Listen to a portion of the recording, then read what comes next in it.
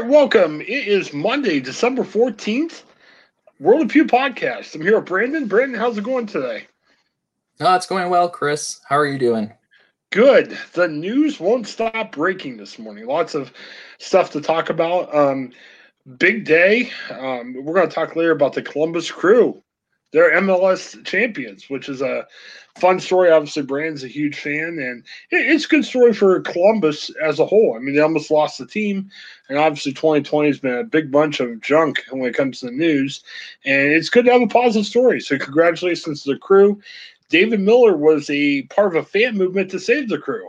And I remember covering that when I was working with the Inquirer, and I got to admit, and I'll ask David about this, I didn't see it happening when he first started the idea, but he helped bring it to fruition. He was part of the group to help save the Crew.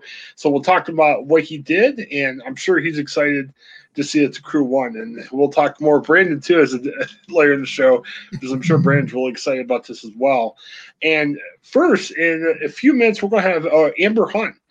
She'll be on from the Cincinnati Inquirer. She does two very successful crime podcasts. And Brandon, if we're not listening to World of Pew and podcasting, we're listening to crime podcasts. Crime podcasts are pretty popular. We're going to talk to her about what she does for that. And in addition, the Inquirer put out a great story and the documentary about 2020, telling the stories of local people and how they handled 2020. And Brandon, video is important in journalism now. You see a lot of newspapers do 1 or 2 minute videos telling stories. Guess how long they did for their documentary? More than 2 minutes. Yes. Yeah, you're right. Hey, bing, bing, bing, you won. 48-minute documentary. And I got to see a little bit of it last night. It's on their story page. So they do outstanding work. And I just want to talk to Amber about what she thought about the project and also her podcast. So it should be good. Wanted to talk to you. We got a bunch that going on. I was miserable last night, Brandon. I was watching my Steelers lose, and the Steelers are turning from the best team in the league to probably the worst team in the league all in 2 weeks. It's all exciting. But as I was watching the game, my phone rings, or my phone is buzzing, and it turns out I'm getting news alerts. The Indians may change their name. There was a report last night in the New York Times, and the Indians aren't making comment yet, which tells me that something's afoot. Because usually if it was a totally false report, I'm sure the Indians have been denying. They say, hey, we can't say anything at this time, which means they will say something soon. Brandon, what do you think? Yeah, it's funny, Chris. I don't know if you were still with me when I was in Galleon, but I actually, interviewed like this long time Cleveland Indians fan, a woman probably in her 60s or 70s, and I just always think about her story when I see the Cleveland Indians come up, because it's just like go Tribe and whatnot. So I don't know how. I always wonder, like, man, how would she react to the news? Yeah, this has been kind of the. It shouldn't be surprising. I think it's just, again, the timing of the announcement. Just like what it just came out. It kind of came out of nowhere. So, but it'll be interesting to see what they decide to land, what name they decide to pick. Spiders, Bears has been thrown out. Guardians. Team names have become challenging in 2021 or 2020. So soon to be 2021. Definitely. And, I've got some mixed feelings about it, and I'll tell you why. I remember as a kid, we used to live in Southern Ohio when I was growing up before we moved to Northern Ohio, and we would go up to one Indians game. I don't know if my dad liked the Indians. Like, I don't think my dad was like, man, the Indians are great. I love the Indians. I think it was more of he liked baseball and the Indians were the local team, so we go up to the Indians game. Honestly, as a kid, I wasn't thinking about that much about racial justice or racial equality. I always found it weird because the old Indian Stadium that has since been torn down, there was a big, huge red Indian. I don't know if you're probably too young to remember it, but I don't know if you saw a sign. Outside the stadium, there's this big statue of this really red Indian with a bat and everything. And I always thought that was very strange and very weird. Now, I know the history of the Indians wasn't saying, okay, let's call me Indian so we can make fun of American Indians. That wasn't the point behind it. But you're kind of latching on to a warlike aspect of Indians. I mean, that's the way the whole thing it was. And what bothers me is the name change is way overdue. I mean, the name change should have happened 20, 30 years ago. And you kind of wonder, well, why 2020 or why 2021 or whenever this name changes? Brandon, I think it's all money. It's all marketing and everything. And although I'm glad they're changing the name, I think it's overdue. I think something needs to happen. Something tells me it's more money than a morality or a choice of what's right or what's wrong here. Yeah, I mean, I think it's the owners of the team. I'm not a big baseball guy by any means. I mean, my baseball, the other side from outside of work is just going to Columbus Clippers games. But yeah, like I would say, this is probably made with eyes towards the future. Trying to stay relevant, trying to appeal to another generation of baseball goers, and so I mean, it's tough because you got to pay kind of make sure you're not just alienating your current fan base. And of course there's going to be some who say, why do we need to change the name? And that's totally expected from some people who've been longtime fans, and to, hey, we want to make sure we have a fan base 20, 50 years from now. Do we want this team, do we want this franchise to be around for future Cleveland baseball fans to enjoy? All right, and I got a couple of questions I wanted to ask about that, but we have Amber Hunt now here from Cincinnati Enquirer. Want to make sure we get her in quick. And Amber, how's it going? Thanks for coming on. No problem. Thanks for having me. How are you doing? Excellent. Well, thanks for getting back to me via email. It's 2020, and as you know, we are really busy with Gannett, Ohio, and the work. And I'm like, I'll send you a link on Monday, and then it's like Friday afternoon going, shoot, I forgot. So thank you for getting back to me. I was a little bit worried about the weekend because it's been crazy. Wanted to ask about some of the stuff you've got going on. And speaking of Gannett, Ohio, you work for the Cincinnati Enquirer, and I used to be there more full-time, and now I'm working for all the Gannett, Ohio papers. And Amber, I was really excited to see the project you guys were working on. I heard about work over the past week. Haven't got a chance to check it out, but you guys worked as a whole news staff on this 2020 A Year in Review, and it was really getting into telling stories about Cincinnati people, what they were going through and everything. Talk about that project. I was fascinated to see it and read the story. Thank you. We first started talking about it in the spring, but it was conceptualized as what we went through to run at the end of the year. But as the end of the year got closer and closer, we realized that we couldn't talk about it in past tense yet because, shocker, it's not over yet. So, so we had to kind of retool it a few different times. We've done this sort of broad scale newsroom type project before, won us a Pulitzer. But it's really been a cool way for us to work together because it allows for such a variety of perspectives. So we met weekly for a long time. We found people to follow. I interviewed this woman from Miami University, probably, I don't know, maybe 4 hours worth of interviews and over, months. And she's a small part of the story, but having spent that much time reporting it, we all felt we could speak with authority about what people have been going through. Was there any fear, and hopefully people didn't take this the wrong way, but I tweeted about the project yesterday and said, hey, this is a year we'd never forget. But it was great reading the Enquirer's retelling of that. Was there any concern in the newsroom saying, okay, we could do some fantastic, great journalism here, but do we really want to go back to 2020? Because half of us want to say, hey, let's talk about 2021. Hopefully that'll be a better year. Well, we're here to document, so that's not really an option to sugarcoat too much. And for me, as soon as the pandemic hit and we were sent home March 13th, my way of trying to feel like I had a little bit of control was to go through old newspaper archives and read about how the 1918 pandemic went. So I was acutely aware of how important covering that is.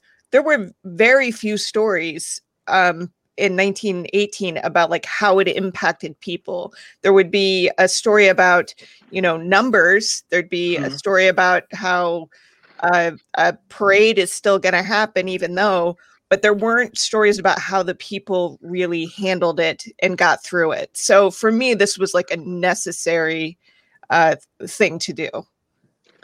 What surprised you? And we're going to put a link to it so everyone gets a chance to check it out. But what kind of surprised you? I mean, I think there were some stories we understood, a lot of frustration. We're at home. I know some people are frustrated at the mask. Well, we hope everyone wear a mask and be safe. But was there anything that surprised you in terms of kind of the conflict and what was happening from last year? Well, I mean, one of the amazing things about this year is that we all are kind of, in it together. So a lot of it you could understand. There was one, it wasn't one of my pieces, but there was another reporter who interviewed somebody who had COVID, got very sick, recovered, and still thought it was no big deal, didn't believe that it's a pandemic. And Wow. that surprised me. I thought that the first person experience would automatically make you more prone to believing. So she surprised me. Sadly, politics, plays. Well, I don't know if it played such a big role in the 1918 pandemic, but obviously it did. It did? Wow! Yeah. Wow! Yeah. Okay. Yeah, there were people who were saying you're stepping on our rights and all that back then too. Wow, that's really interesting. Yep. Yeah. Well, did it shock you? I mean, we're all, we're not supposed to be politically active as journalists, but obviously we're covering it. We understand what's happening. We understand, we're very well versed in what's happening politically out there. So we know from what we write, what we read, what we cover, this has really split us politically. I mean, unfortunately, some of our national leaders have made this into a political issue instead of just say, hey, let's be safe. Let's save as many lives as we possibly can. Did some of that surprise you, though? Because I guess some of it shouldn't surprise us. But what surprised you about that in your guys' reporting event? Even before we were working on the project, I had written something about mask adherence, and I had to decide if I was going to approach it as some people think it'll help and some people won't. And I decided that I wasn't, because all of the scientific data says that, I mean, that's why they wear masks during surgery. There's a reason that people do that. So I decided that I, as even-handed as I always try to be, I didn't want to both sides it when one side did not have facts backing it up. And the response I got from that was mostly positive, but the people who were upset by it were so incredibly upset by it.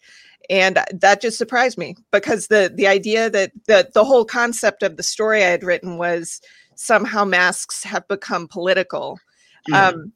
I still don't know how that happened. So I don't know how such a small change in our behavior could end up being so politicized when it's statistically shown to save lives. I mean, there's so much I would do to make sure my neighbor didn't die. Wearing a piece of cloth, I was not expecting that to become political. Well, and the way I look at it too, wherever you think politically, and I try to be as neutral as I can. Yeah. But one thing that Governor DeWine said that I thought was really interesting at the beginning was saying, look, we're not going to know at the end of this what exactly needed to happen, but why not take the extra step to be safe? Right. So if I told you, hey, Amber, if you do this today, you've got a 100% better chance of living, you might say, oh, that might be kind of silly, but hey, if that's true, let me do this one step. And that's kind of what surprised me about the whole thing there. Yeah. So, well, we will sign over our identities and our intellectual property to Facebook, but we don't want to put a piece of cloth over our mouths. It's really interesting. Yeah, especially when it involves other people. I mean, it's almost not even as much of, okay, wear the mask, protect yourself. It's to help other people. We're like, oh, no, we can't do that. It's just kind of strange. But yeah, I remember one of the first times when I was I had a mask on and somebody said, you know, it doesn't really help you. And I was like, you're right. I'm helping you. Right. I'm okay with that. Right. So. Definitely. All right. Was there a heartwarming story, maybe of somebody you talked to, or one of your colleagues down there that kind of really stuck out? I mean, there's been a lot of good stories, even though there's been a lot of sad stories coming out of this. Yeah, there have been some nice stories, and actually, again, not part of this project, but I've made a point to help Amanda Rossman. She's a videographer on staff. She has a knack for finding these like little human interest stories, and she's been looking for ones specifically that are, you know, I did this during the pandemic, and here's how they're just nice, heartwarming stories. There was one, we got calls in the newsroom about this trash man who people were just like, he's so great and so attentive, and we just wanted to let you know. So I wrote this whole story about how people on this guy's trash route just love him, you know, and it makes it's such a small story. It's not something I would normally write. But because we need those kinds of stories right now, it really resonated with me, and I think with other people. So that was fun. And then in the project, the story that I talked for hours and hours with this MU woman, but she had this story about how she doesn't have kids. She has dogs. Her dogs are her kids, and her dog, one of them started peeing blood, was really sick. So she rushed it over to the emergency vet on a Friday night, and she had to drop it off, right? Because you're not allowed to go inside. And she wasn't allowed to leave because they wanted her there in case they had any questions. So she's waiting hour after hour, and she gets hungry. They don't want her to leave. She finally walks over to a fast food restaurant, goes to the, you know, they're not open. So she goes to the window, because they're only doing drive-through, and they turn her down, say, you know, you have to be in a car. And that was the moment where she just lost it.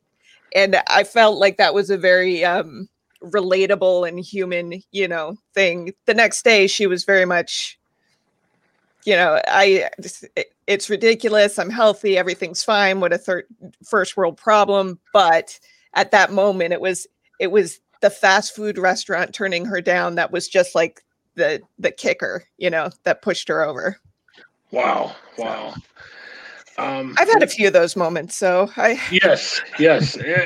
Well, I think the thing that most people should remember is, I think unfortunately as journalists we get a bad rap. I mean, we've been attacked, you know, by the highest levels of government and everything, and I think what people forget is we're human beings too. I mean, we don't make lots of money, you know, we're not super well paid, and you know, we do this for the love of telling stories and showing other people, but we go home and live the same lives of the people we write about, and I think that's important to remember. And I'll say this too, and I know somebody out there listening saying, hey, you work there, stop sucking up, but I think it's true. You got to support local journalism. So if you're down in the Cincinnati area, definitely consider a subscription to Inquirer. We're here in the Columbus area. Consider a subscription to Dispatch. Believe me, their subscriptions are very low cost. And I was telling Brandon, the one thing that struck me about this, and I hate throwing out the Pulitzer word because I don't want to jinx you guys or anything, but you know, it reminded me of the Pulitzer Prize winning project. I'm not sure if it's going to be to the Pulitzer level, but I love the in-depth work that's being done. And I was telling Brandon, you know, video is important. Amanda does a fantastic job with video at the Inquirer. And, you know, we look at newspaper video and we say, hey, 1-2 minutes, 48-minute documentary. How was that to put together? I mean, obviously it wasn't just you. But. Yeah, no, I got to hear, since Amanda and I are friends, and Meg Vogel was another big player on that. It was really daunting for them. So I had helped with some early versions of scripting, and just because I had stuff like my interviews, 4 hours recorded, you know, that they had to decide, well, are we going to use that? Are we going to, you know, and it's very different from the print project. It's got much more official voices in it. So you've got, you know, it's more documentary, whereas the print part was like snippets and vignettes of intentionally, lay people, not DeWine. Yeah. So it was a big haul for them. Oh, definitely. Yeah. And putting together a video like that, again, it wasn't just one take. I mean, it looks like a TV show. It is a TV show. Yeah, very involved in everything. It's good. I want to see it on YouTube, too. That's been always my argument with Jordan and everything. We got to put those videos on YouTube. So, not sure if I'll win the argument, but I'll try again with Jordan pretty soon. Should be good.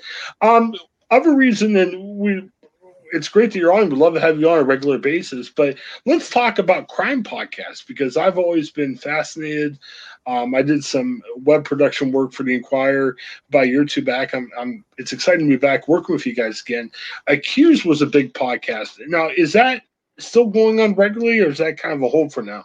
The pandemic put it on hold. So from March until the end of this year, I was focused more on other things. We had the furloughs, right. And they just couldn't justify cutting me loose for basically a year to work on a project about an old case, Right. And so I wasn't sure if it was going to continue, and that was sad, because it really is the most, rewarding thing I've ever done. But I have official word that I'm going to be working on season 4 soon. So wow. So that's good. I'm very excited about that. But when I thought it was, at the start of working from home, like everything felt like it was falling apart. My husband was laid off.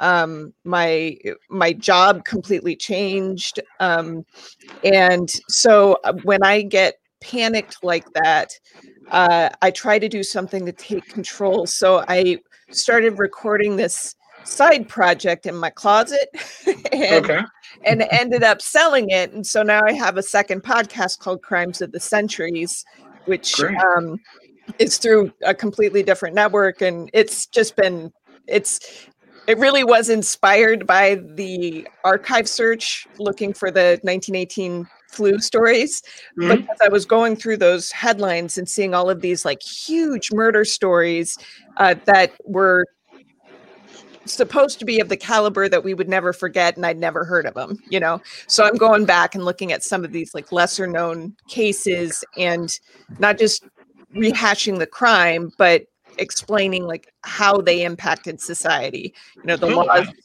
that came from them. There's one case, it's a serial killer, Black Widow.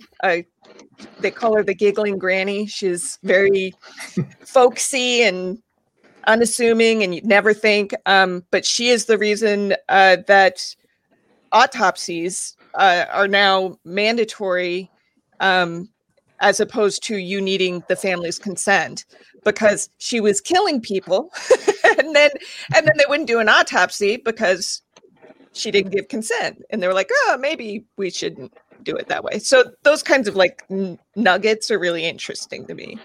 And let's get the timing on that. So Crimes of the Century, is it currently being released? Like, do you guys release every week? How does that work? Mondays. Yeah. Mondays. Fantastic. Yeah. And Accused podcast, check out the first 3 seasons. Very good.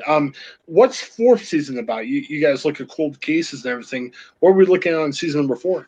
I have 2 cases I'm working on simultaneously. And I'm not sure which one. This happened with season 3 too. I was following a case. I wasn't sure which would pan out first. One of them fell through for season 3. The point being, we don't always know how it's going to unfold. So I'm following these 2 cases. Both of them involve people who are currently incarcerated. Wow. And it feels very pressing to me right now, because one of them had COVID. He's really lucky he survived.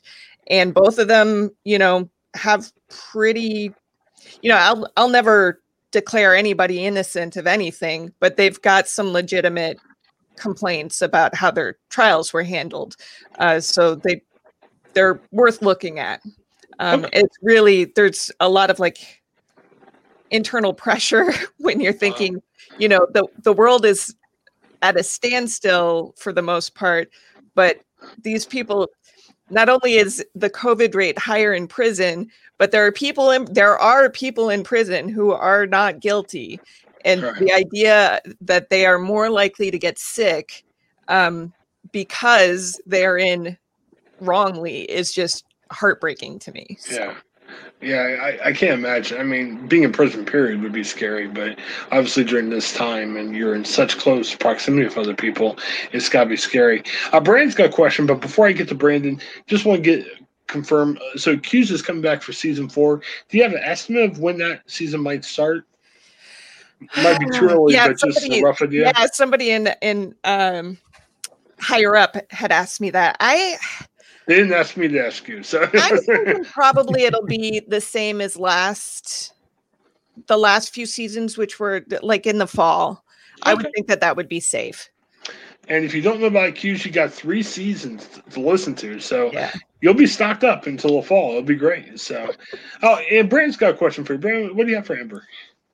Got 2 quick questions. One is like on the research of the 1918 pandemic. I've had some relatives on both sides of this debate about COVID-19, but one of them I think said like, "Oh, we're still going through the 1918 pandemic."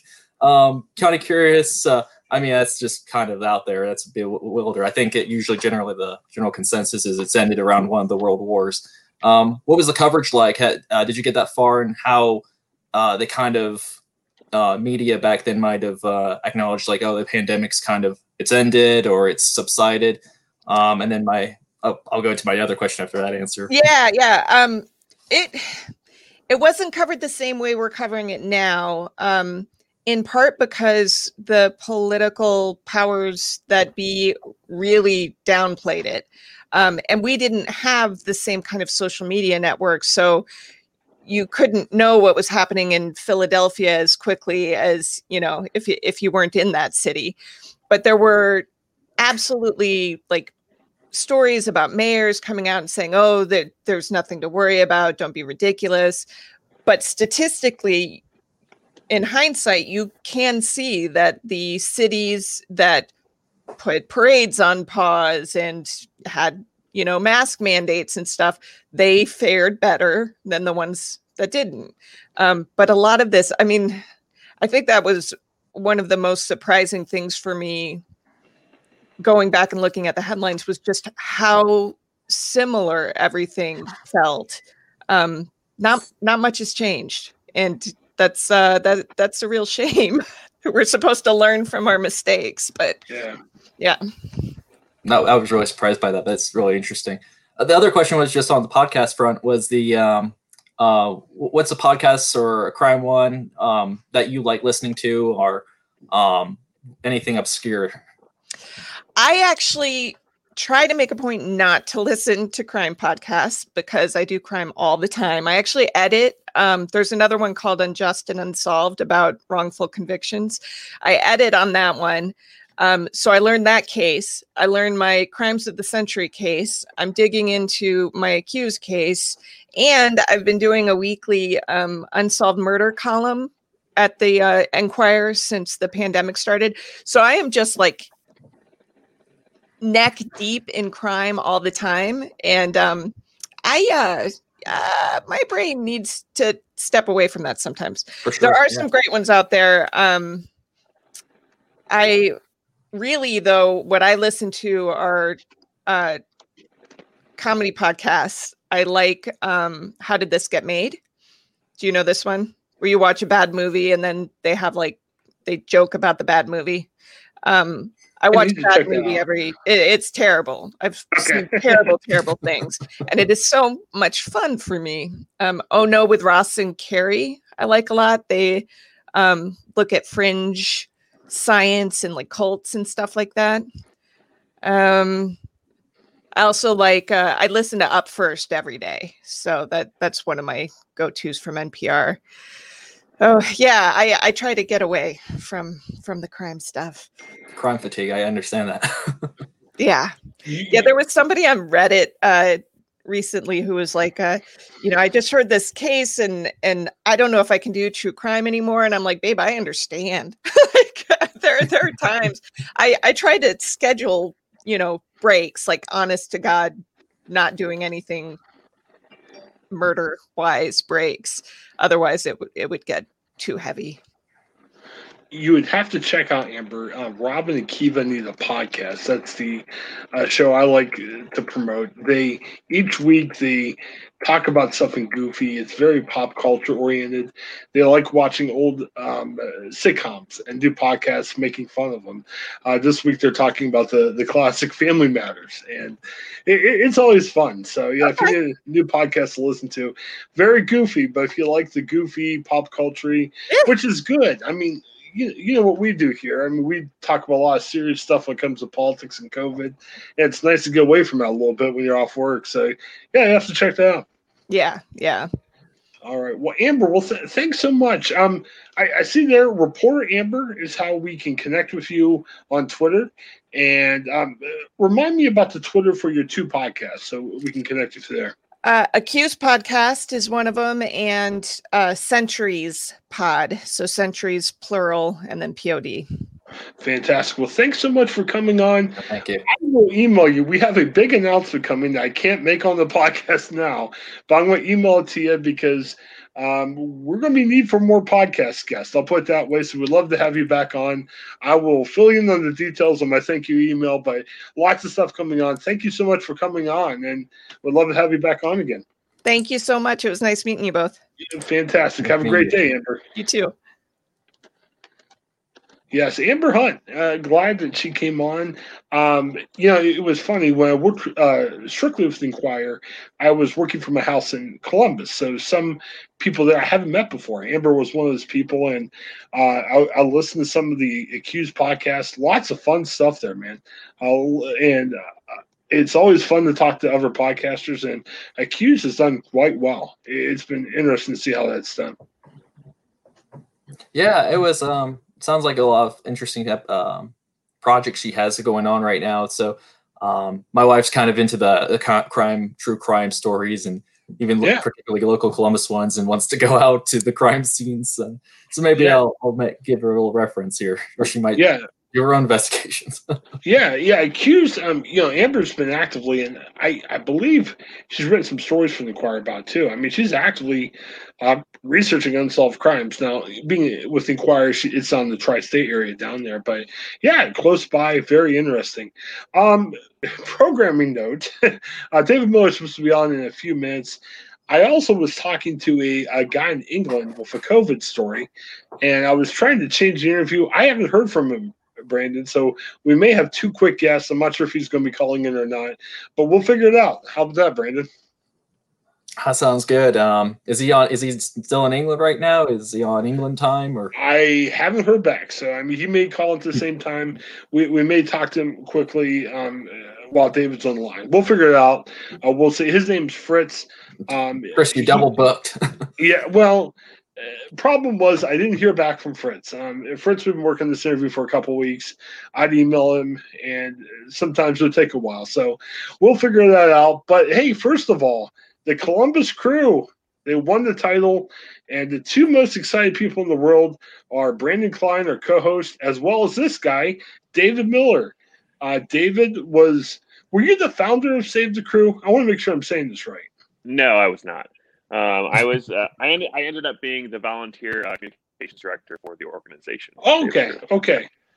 Yes, definitely. Well, I remember David and I talked. I'm working with Gannett, Ohio, all the Ohio papers in the Gannett chain now. At the time, I was more working for the Cincinnati Inquirer, and we were big into FC Cincinnati because they were coming into the MLS. The news came down to the Columbus Crew might move to Austin. And I was writing Columbus stories at the time, and I think we talked at the time, right? Yeah, we talked during the Save the Crew era, right. And I remember you were one of the people I also talked to on the day the team was saved, yes, and that day in October in 2018. And I got to admit, we're excited to have you on, but when we first had that conversation, I'm sitting here like, I don't know if this is going to happen. And, as a reporter, you shouldn't make that judgment, but it was almost like, and not to get political, it was almost like talking to someone saying, hey, the election will be overturned and Trump's still going to win. You're kind of like, I don't know if this is right or not. But it was great. I mean, to see the fan movement, they saved the Crew. And, hey, if the story ended there, great. The Crew are in town. A new stadium's opening next week. I mean, next year, not next week. That'd be something. But last Saturday, they won the MLS Cup. So in a year full of crazy bad news and crazy stuff happening, we got some good news with the Crew winning. And wanted to bring you on to talk about that. How are you feeling right now? It's got to be kind of exciting, right? Yeah, it's been a really crazy weekend. I barely slept Friday night in anticipation of the game Saturday night. And then Saturday night, I barely slept out of excitement. So last night, I was pretty tired around 7 p.m. I went to sleep very easy last night. But yeah, it's been a really exciting weekend. It's been a really fun time. It's been a really rewarding weekend. I had spent a year and a half essentially working a second full-time unpaid job during the Save the Crew saga. And now that we have gone from such a low to such a high, it's a real sense of whiplash kind of. Just from like the dark days in October 2017 after getting that Grant Wall tweet saying that the Crew and MLS are moving the team to Austin, Texas, essentially. And obviously that didn't happen. And we are here with an MLS Cup victory. And I really see the MLS Cup victory as a real positive bookend to Save the Crew saga. I think that any kind of full, complete story that can be told about Save the Crew should end with the MLS Cup victory less than 2 years later after the team being saved. It's really kind of a testament to what a community soccer team can be when the real focus is on community. So it's really exciting. Yeah, definitely. Hey, I forgot to ask, and Brandon here is a huge Crew fan, so he's excited to have you on and everything. Were you guys at the game? Like I wasn't sure. Okay. So there's like about 24 like Save the Crew leadership people, and I think about 5 of us were there. Okay. I mean, a lot. It's a pandemic year, and so my wife and I are currently expecting our first child, and so we're taking really some extra precautions. So we didn't go. We watched from home and just the 2 of us and snuggle with our dog and just kind of celebrated that way. But there were some of us who went and some of us who had a wonderful experience, and then there were some of us who watched in a parking lot tailgating together, a few miles from the stadium on a projector screen on the side of somebody's house. But there was only about 1,500 fans allowed, and I'm sure all of them went to the match who got tickets. But yeah, I was not there. What was your reaction at home? I mean, was there tears? Were you jumping up and down, or what was happening? So my wife shot video right after the second and third goal, and I tweeted that video. We were pretty excited. But yeah, at the conclusion of the match, I was pacing probably for the last 10 or 15 minutes. And then at the conclusion of the match, I just kind of like collapsed on the ground, and I found myself in a little bit of tears. And just because I've been so involved and ingrained in this team and focused on this team over the last 3 or 4 seasons, that it's really become a part of me, and I feel myself as part of it. And to go and win and be the best team is really, it's just somewhat indescribable. Okay, I got to turn the floor over to Brandon because Brandon's our resident Crew fan, and Brandon wants to talk to you and ask you some questions. Yeah, I was just hey, David, thanks for coming on. Just kind of curious going into the game this week. Like, obviously, Crew's met a lot of adversity with the Nagbe Asante news. What did you thought the scoreline was going to be before the news came out or afterwards? Well, Seattle up until Saturday was a very good team. I think their Western Conference final was a bit scary. Watching that game and I went to bed about halftime, and I was like, "Oh, we're going to play Minnesota," and then I woke up to the news we were playing Seattle, and I watched the highlights, and I was pretty scared. And then when the news about Nagbe and Santos came out, a lot of my friends and I were texting, and we're like, it's not looking good. And so it was rather kind of surprising when that first goal came in. I felt confident. I really felt like the first team to score would have really set the tone and grab the momentum. The Crew this year haven't been super well in facing adversity on the field. So I felt like getting that first goal was a major step. But heading into the match, I was not ultra confident, I guess I'll say, especially with losing Nagby, which I kind of perceived to be the best player on the team. And we also had so many people speculating who was going to replace them, Lashe, Boateng, but we ended up with Aiden Morris and Derek at the end. Did that surprise you? I loved the confidence in Aiden Morris, a Crew Academy product, and I was super excited for him to get the opportunity. He's done well in spots throughout the year, but I was blown away by his performance on Saturday. I wouldn't necessarily say I was surprised, but I was, really excited for him and excited with the outcome. Obviously, I think they've got a budding star in our hands. And one other question I had was like, we haven't won the cup since 2008. Then of course the recession kind of came afterwards and might deter some momentum. I guess, we're in the middle of a pandemic and hopefully vaccines get out in time where we can all get back in the stadium the next year. What do you feel like from Save the Crew leadership's discussions or just even the supporter groups? How will you guys kind of pay attention to maintaining that momentum to make sure the Crew stay is relevant from here on out? Well, I think that, every sports league and every sports team has been damaged by this pandemic, and it's really been, a pain in the butt for everybody. But I do think that some of the momentum could have been stymied by this pandemic for the Crew. Through the end of last season and into the off season and leading into this season, there was a tremendous amount of momentum. And I anticipated that all aiming towards 2021 and the new stadium. But I think that the team kind of being ahead of schedule on the field, I thought that they were going to win MLS Cup next year. That's kind of what I was gaming in my mind going into the season. Is like, okay, this is still a building year, and we're aiming for 2021, the first year in the new stadium as MLS Cup run. And the fact that the team is performing ahead of schedule on the field should lead to, increased momentum off the field and financially and in the business sense with, sponsorships and partnerships. And so, a lot of the guys and gals in the Save the Crew leadership, we almost get as excited for the off the field stuff, like the partnerships, as the on the field stuff. So like when Nationwide was announced as the jersey sponsor for the children's hospital for this season and then Nationwide for next season, it was a huge deal because, that's the largest company in town really stepping out and saying, we're aligning with the Crew. This is our thing now. And I think that the winning MLS Cup this season will result in a lot of excitement for next year, especially with the opening of the new stadium in July. Well, it's got to help with season ticket sales too. Absolutely, yeah. Have you heard much? You're a fan group. Has the team reached out to you guys that much in the past couple of years? Has there been a lot of communication at all back and forth? Or yeah, a lot of us in Save the Crew have really good relationships with the folks involved. I sent yesterday morning, I sent a few texts to people high up in the organization. We had some conversations and just kind of congratulating each other. And,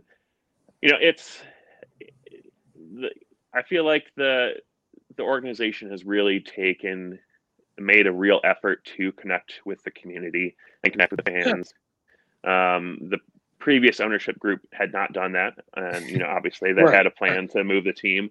And so it's really a breath of fresh air to have that experience, the kind of open dialogue and continued conversation with the front office and with the ownership group. Well, I think back to covering the original story. I could talk to you guys. You guys were more willing to talk.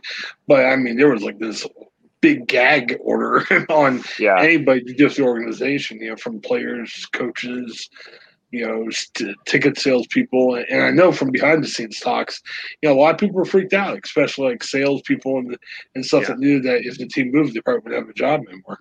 Exactly, yeah. But now, I can't tell you how many people who worked for the team once the team was saved reached out and said, "Oh my gosh, thank you," and we're relieved to talk about it and relieved to kind of express their gratitude and their feelings about how they were afraid for their jobs speaking out. And I'm glad that there's a lot of good people who work for the Crew who now have the ability to kind of talk to the community and just be open. So I gotta ask you, FC Cincinnati, I saw they had a tweet before the game where they had logos of the Crew, logos of the Seattle Sounders, and they said we're rooting for the green team. What's up with that? I mean, I know you guys are rivals, but hey, shouldn't they root for the Ohio team?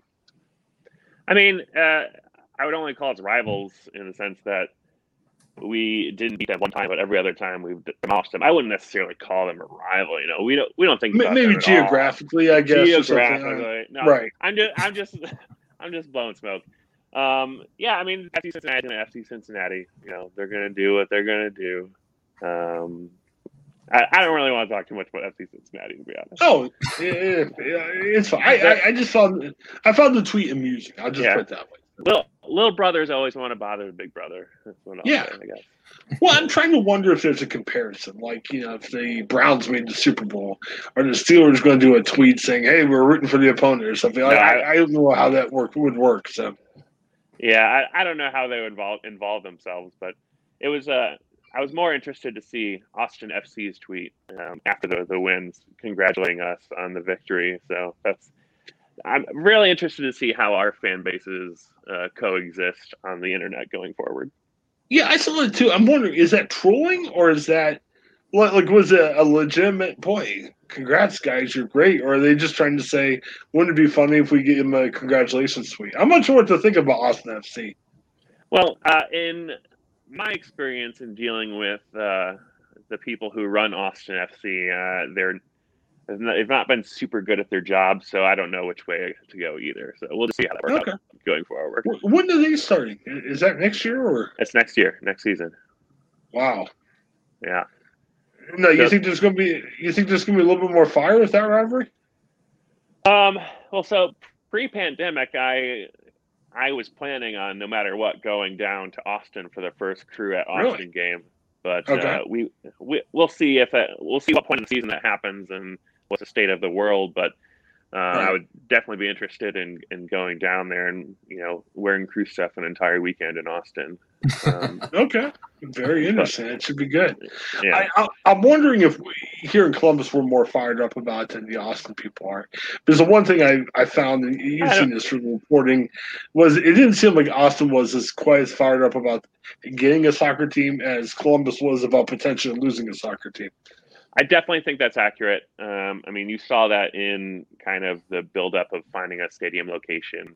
They ran into a lot of roadblocks, and it's a different thing to fight for what you already have versus being told that you're potentially getting something, and you're like, oh, okay, fine, and just kind of accepting it versus fighting for your community and your sense of value in Columbus. Well, fantastic. Well, I'm excited for Brandon because Brandon's had a lot of talk. He took me to the Crew game, which I was excited about. The Atlanta downpour. Yeah, but that was a game where I really thought it was the flood too. I mean, I thought God was like, okay, we're going to destroy the world again. Here's another flood. Because remember, it was that awful rain game. But no, it was fun. And I'm glad. I'm not a huge soccer guy, but I was glad to see it happen in Columbus. It was great. And like I said, you guys had a lot of great hard work.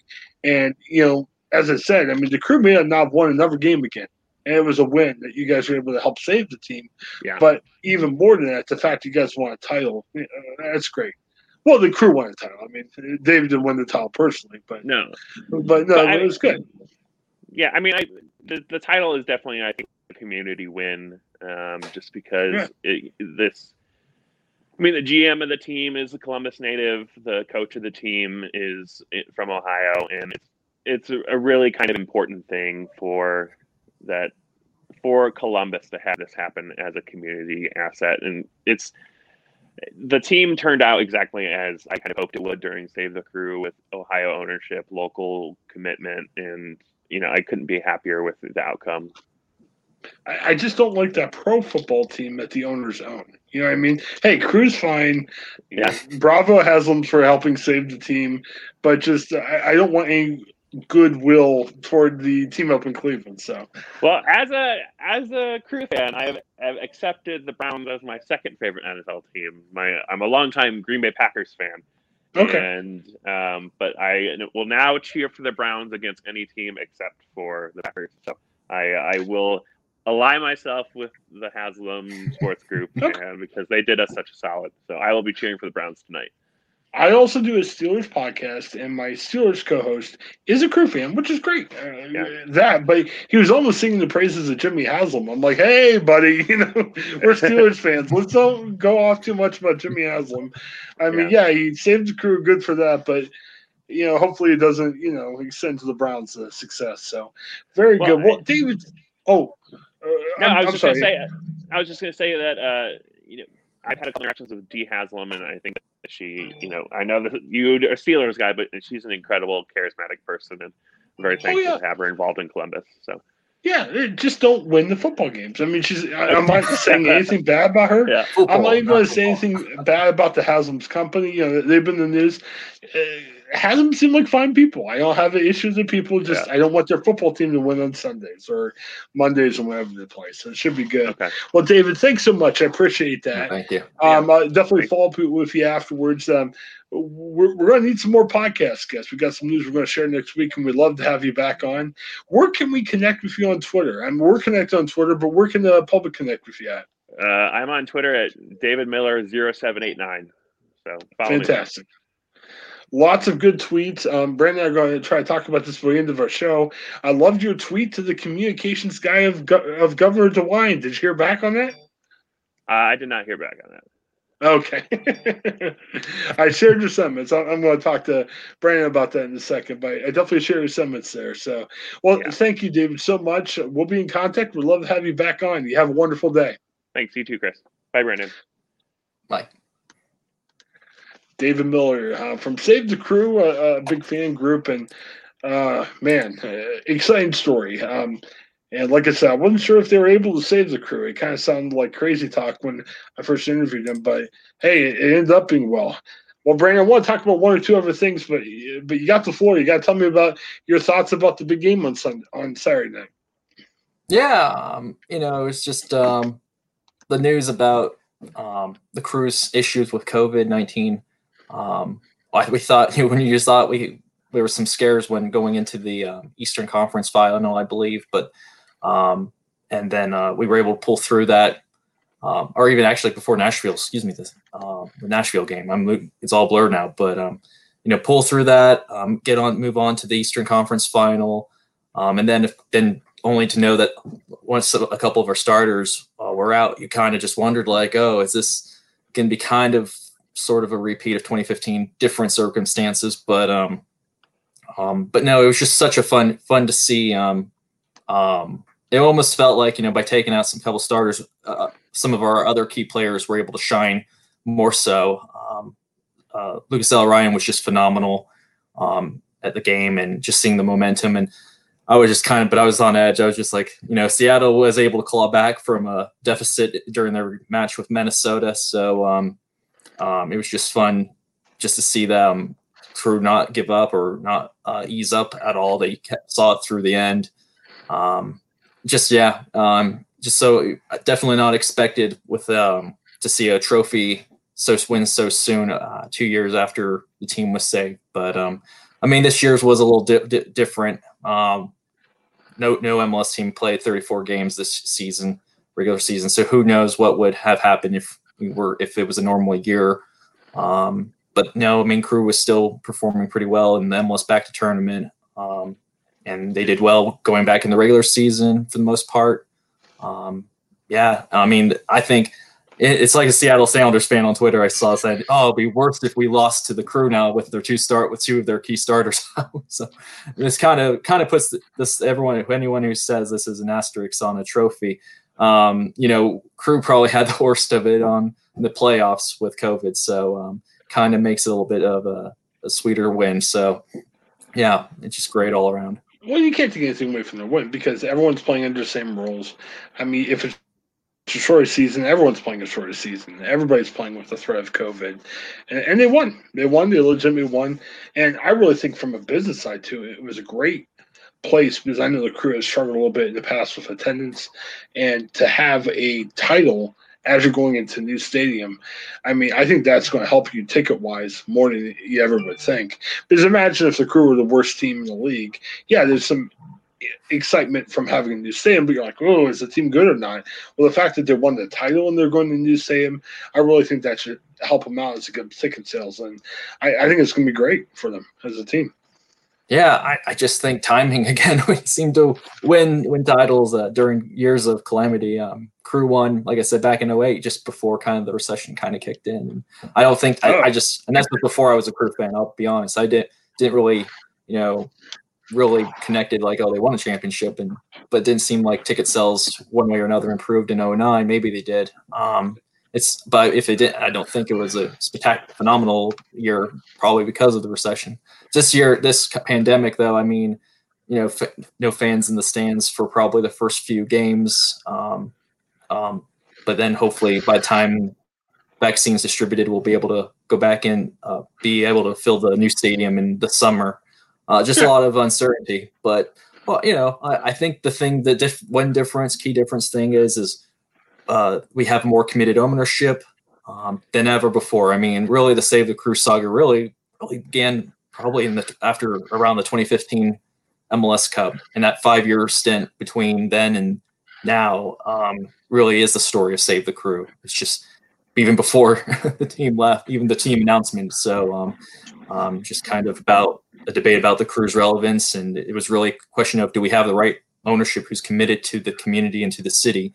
Now they were going to do the hard part of trying to reach out to people who may not be interested in soccer, may be interested, but not necessarily MLS. So still a lot of work to be done in the years to come. Yep, definitely. We're trying to wrap this up in an hour. We've got some huge announcements coming next week, which will make sense of why we're doing this. But let me wrap up something we were saying before we can get to our close.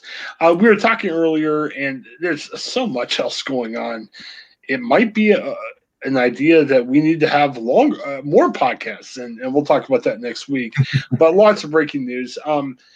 Quickly on the Indians thing, the other thing we didn't mention from earlier, I was just saying it seems to be a little bit more of a decision defined by dollars.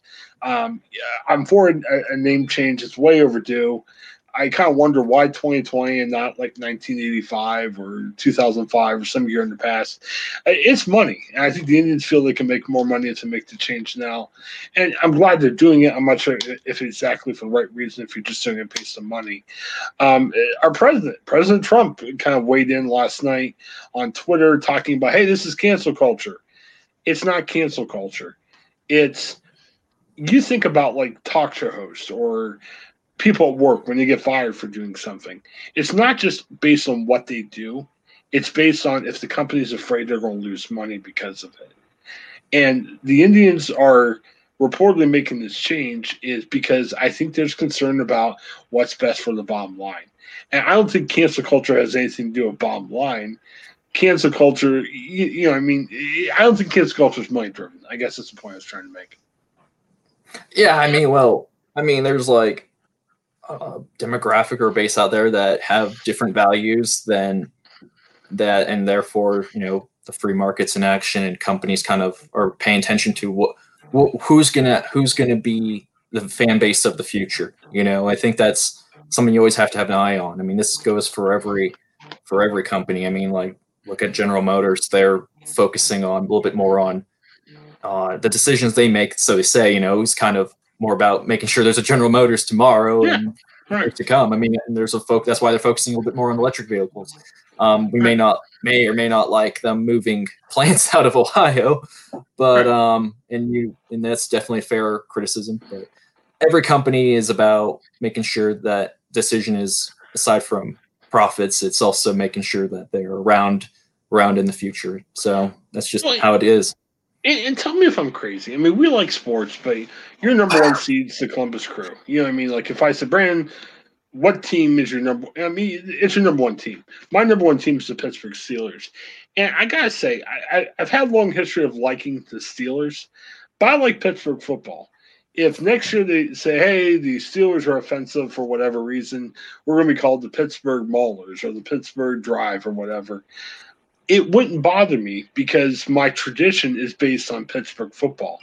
And I can't speak for my dad. My dad's been gone for about 5 years. Dad and I used to watch Indians games when I used to be more of a baseball guy. I don't think the tradition was as much of Indians, like, oh, we love the name and everything. It was we got together and we watched the local baseball team. If it was called the Indians, if it was called the Spiders, whatever else it would be, I don't think our love and passion was just based on the Indians' name. Like the Crew. Would it affect your fandom of the Crew if for some reason they said, if it was insensitive or if it was just we think something else would do better? Say Columbus said, "Hey, we're going to change our name." As offensive to all the poor construction people. Right. Well, even if it was just saying rebranding, if they just came bit of a controversy when they rumored, so no. Right, but if they came out and said, let's say they're honest and said, "Hey, it's not insensitive. We think we're going to sell a ton more shirts if we're now the Columbus Capitals because you're going to buy a Columbus Capitals shirt to replace your Crew shirt." I mean, would you lose your fandom if a name change happened for whatever reason? I mean, like, it just depended on the reasons for it. And right now, I don't think Columbus Crew is an offensive name. So I think it's a bit hard to compare. If they say, "Hey, we're going to sell more T-shirts if we're named something else," I mean, if it had nothing to do with like offensive, if it was just saying, "Hey, we want to rebrand it," we just.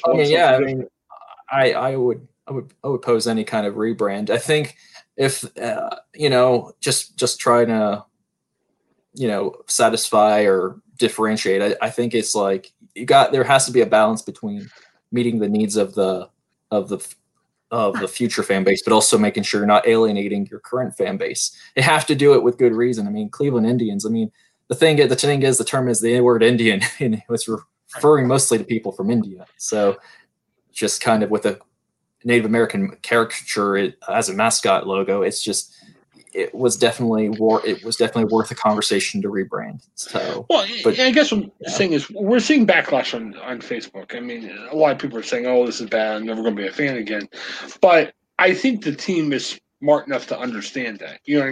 And I think the money matters a lot more than if you're going to lose some fans. And I don't think you're going to lose a ton of fans over it if it's the Indians, Crew, or whoever. I mean, at the end of the day, you enjoy the sport. You enjoy watching baseball or soccer or whatever sport you watch, but it's about the memories you make with your families and friends, and it's just what we realize in 2020. It's just an opportunity to get outside, and and the important thing is the team stays. I mean, it's not like what was rumored with the Crew potentially moving, or look at Cleveland with the Browns moving. Things change sometimes, but like you said, if the team's staying, if you have that memories there, maybe it shouldn't bother you. But I can't tell you what you should or shouldn't do. I'm just saying if you're really that bothered by a name change, really think about it, because is it more about having local of whatever sport you like, or is it more just about the name? And food for thought. If somebody thinks different, that's fine. But to me, I kind of look at it's just having that activity there.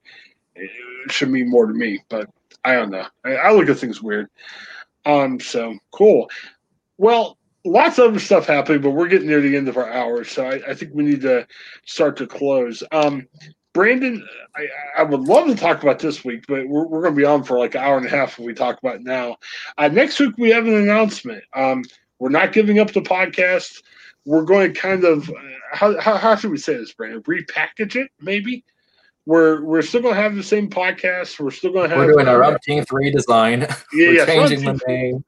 No. Please buy your shirts with the new. Right. Yes. New logo. The Pew name is offensive. Trust me, I've heard over the weekend, many people said, "I hate Pew." Everyone said that. So I'm going to change my last name. It'll be a different podcast. No, it'll be similar. It's going to be packaged in a different way. We're kind of ironing out some of the bumps, but they're pretty much ironed out. And we'll have an announcement next week about something cool coming next year. which is only a couple weeks away. It sounds weird when you say next year. You're thinking, "Oh man, it's going to be a long way away." We're what, 2.5 weeks? I mean, it's crazy. My wife tried to pull a fast one on me. She's like, "I promise not to buy anything on Amazon until next year." And I'm like, Yeah. nice But try. Nice she's try. already got $1 million of purchases queued up for what, midnight January 1st, I bet. She's So, like, time. very Exactly.